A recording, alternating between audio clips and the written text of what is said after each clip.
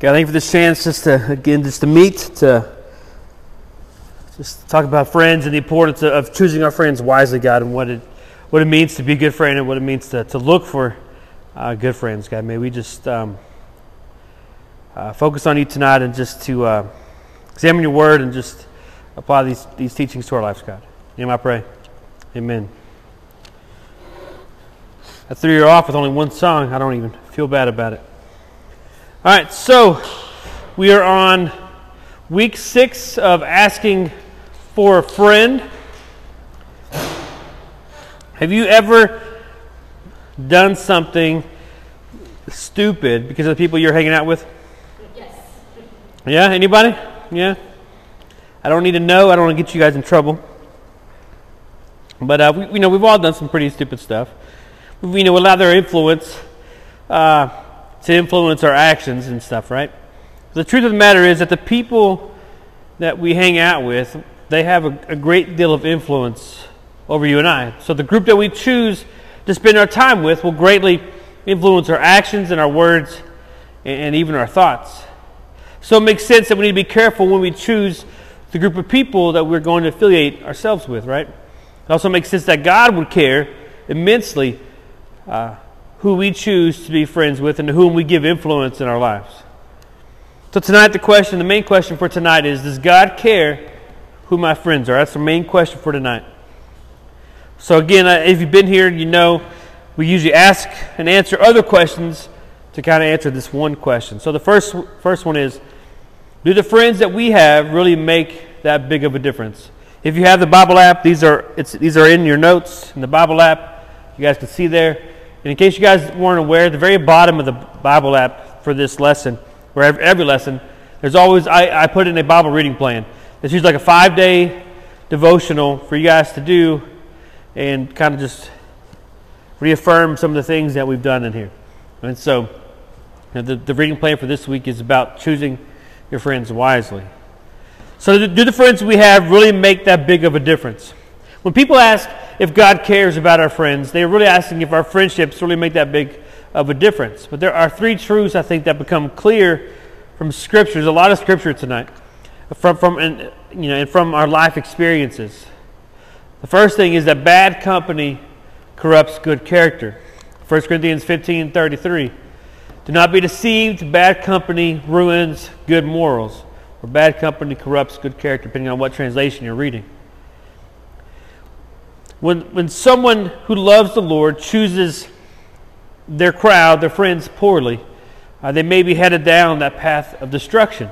And the truth is that this process happens typically over a long period of time. I've been in ministry for long enough to know when I have a student who's pretty close to God, and they start spending a lot of time with people who aren't the best influence, they don't just turn a switch and become more like their friends in one day. It's usually a slow, dramatic build-up to this kind of a transition. This corruption happens in small decisions to do the wrong thing, and then eventually leads to larger sins. Galatians 5:9 says, a little leaven leavens the whole lump, or a little yeast makes the dough rise. You guys ever made bread before? Anybody ever made bread or made something that had yeast before? You put a little bit of yeast inside of a piece of dough, it's going to, what does it do? You let it sit out, cover with a towel, what happens? It rises, it gets big. So and it doesn't take a whole lot of the yeast to make it bigger. And so that's what it's saying. Just a little bit of leaven, a little bit of bad changes the whole thing.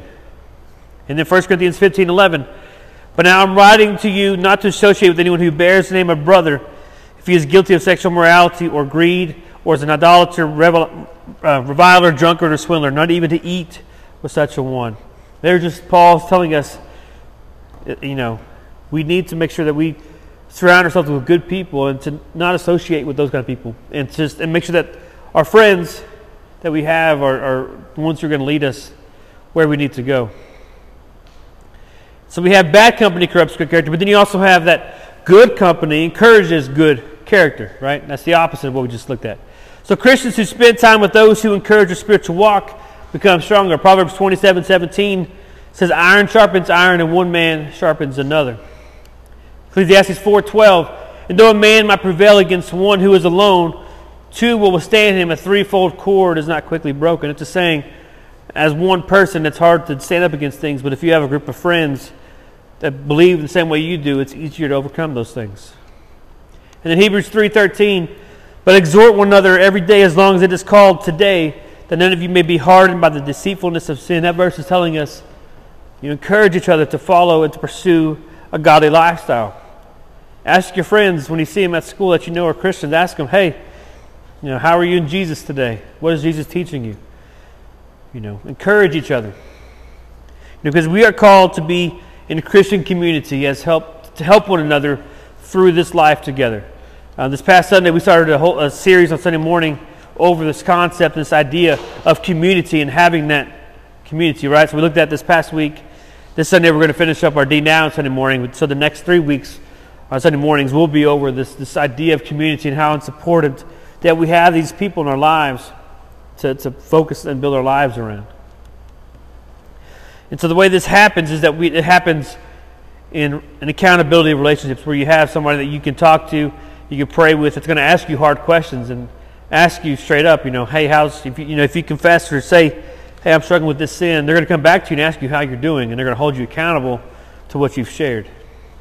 This happens through mentoring, right? And having someone pour into your life, someone who's more mature in their faith, pouring into you. And it happens in authentic community where you have people like this.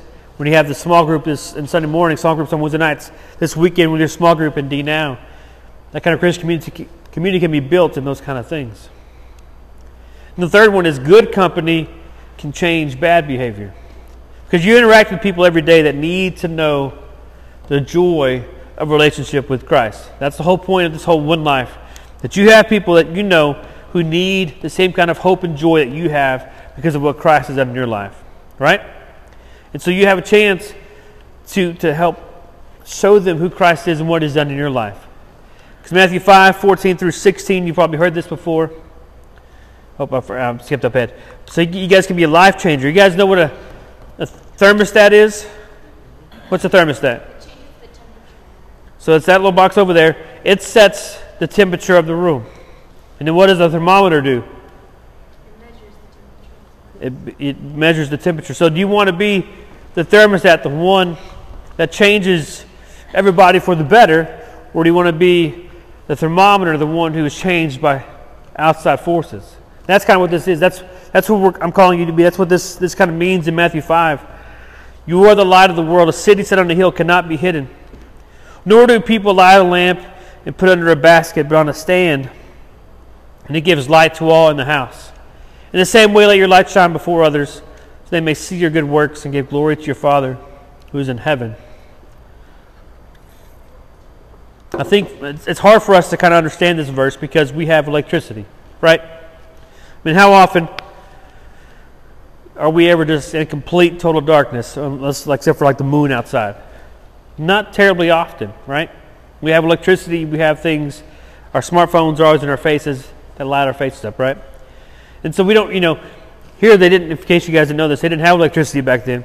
They would, in order to see what they were doing, they would light a candle, put it up high, and one candle can light a pretty large space. It's pretty amazing. I actually taught that verse in a room where we could black out all the windows. We turned the lights off and lit one candle, and it was pretty amazing what you could see. It's kind of hard to do that in this room. But maybe try it sometime. If you have a room in your house that's pretty dark, just light a candle and just be amazed at how much you can actually see. So so this telling Jesus telling them that you don't light this candle and put under a basket. Your city set up on the hill where everybody can see it. Everybody can be drawn to it. You ever been outside when it's nighttime, especially in the summer, and you're by the back porch light or a front porch light? You're trying to get in your house, and there's 800 bugs trying to get in with you. Anybody ever walk through all those bugs? That's pretty disgusting. If you're at a football game, if you go to Fields of Faith next week, they'll have the lights on. Look at those lights, you're going to see bugs flying around. That's kind of what we're trying to do. We want people to be like a moth to a flame. We want people to see what we have, who we are, what Christ has done in us, and have people be drawn to Him. That's what this verse is meaning. And in 1 Peter 2, Keep your conduct among the Gentiles honorable, so that when they speak against you as evildoers, they may see your good deeds and glorify God on the day of visitation. So that verse is talking about live your life in such a good manner, such a way that even people who don't believe in who God is, they may try to say things about who you are and your character, but all they can do is see who you really are and know that what they're saying is false, so that they can see your good deeds and how you're living for Christ. And so we have a chance to be that light. We have a chance to show people who Jesus is in our lives. But then you have another question, aren't we supposed to be friends with non-Christians? Right? Christians are called to be the light of the world. So of course we're supposed to have non-Christian friends. And this is one of the hardest balances, I think, to find as a Christian.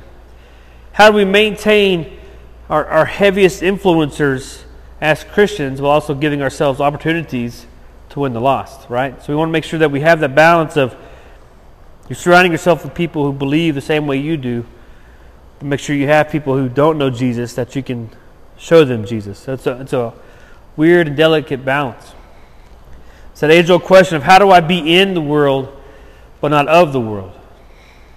The key is that we don't allow our most central relationships to be with those who don't share our beliefs. Think of your one or two best friends. Your ride or die, your best friends, people that will do anything for you. Think about those people. Do they love Jesus?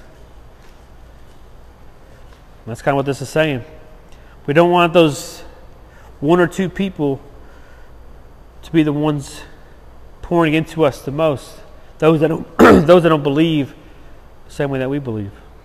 We want our closest people, the ones that are the biggest influencers, to be the ones who will speak life into us and encourage us. That doesn't mean you just completely forget about those other people, but we want to make sure our central ones are those people who love Jesus, who are seeking to live for Him and are willing to love us enough to help us draw closer to Him at whatever cost. You need those people that say, hey, I see you doing this, you're being dumb. Let's come back. One of my good friends from high school, we played sports together, we did all kinds of things together. Our senior year, he started being a little stupid, and he would come to church Sunday morning and just reeking of alcohol. He still came, whatever. And I had to have a couple conversations with this guy, being like, I know what you believe, I know who you are, this is not who you are. This is not what Christ wants you to do, and it wasn't exactly the most fun kind of conversations to have with a friend. But you need people who, when they see you doing something like this, can be like, hey, let's talk about this, let's see what Scripture says, and what you're doing is not who God wants you to be, not God honoring. So you need those kind of people who are going to love you enough to kind of slap you around and tell you, hey, let's knock it off. One of the questions that tonight in the small group, I think I put it in there, kind of talks about that. So what do we do now that you know that your crowd affects who you are? Number one is to identify your crowd. Is your crowd hurting you, or are they helping you? Are your friends those who are going to pull you closer to Christ or push you away from Christ? Number two, identify Christ-like characters in other people. Who could you see helping your walk? Who do you see that your friends that can help push you closer to Christ? Number three is to enter an accountability relationship. Have a friend that you can say, hey, you know what? I'm struggling with this. Will you pray with me? Will you keep me accountable? Will you ask me how I'm doing and check in on me? Not from a place of judgment, but as a place of love and care, that you don't want to see them continue down this, right? You need somebody like that. You have to commit to be honest and vulnerable with other people. When those happen, you need to make sure you tell people, hey, this is what I'm going through. And it can be some serious, deep stuff. You commit to be honest and vulnerable. And the last one, commit to become a spiritual leader with somebody else. Because you can have somebody that can be a leader to you, someone a little bit older, right? And then we have kids in our church who are younger than you, right? That's what kids are. They're younger than you. And you have a chance to be a spiritual leader for them. Jennifer talked about a while ago about helping out with Good News Club. That's a perfect opportunity for you guys to go and to serve and to be a spiritual leader for somebody else. Right? Paul in the Bible had Timothy. He poured into Timothy. So hopefully you have someone in your life that is pouring into you, and then you have a chance to pour into somebody else. That's kind of what this. That's I would love to see you just take that step of being a leader. I think everybody in our ministry could be a leader. I mean that's all there is. Some people say only a certain few with these kind of characteristics have the ability for leadership. I believe every student has the potential to be a leader. I really do. So you have a chance to lead somebody. Good News Club is a fantastic opportunity to do that in a couple weeks. Sunday morning, you guys can volunteer and help out with Little Disciples once a quarter or whatever. Lead somebody. There's ways that you guys can find ways to serve. But it's important that you have friends, people that love you enough to show you, hey, this is where you're messing up. Let's work on this together. And make sure you guys are choosing your friends wisely, that you have these friends who are going to encourage you to pull you up rather than pull you down. God, just as we get ready to break and discuss this a little bit deeper and to see the impact that friendships have on us, and may we just be challenged. Just look at our friends and see what kind of friends they are, what kind of friends we are, and how you called us to look different than this world looks, and to act differently, and to think differently, and to speak differently, just to live differently, God. And may that be true of our lives, may be true of our friends, and may we just be a witness to those around us who don't know you, God. May they just take this time to answer questions and ask questions, God, and just to dig in a little bit deeper. And I pray. Amen. All right, we'll do a couple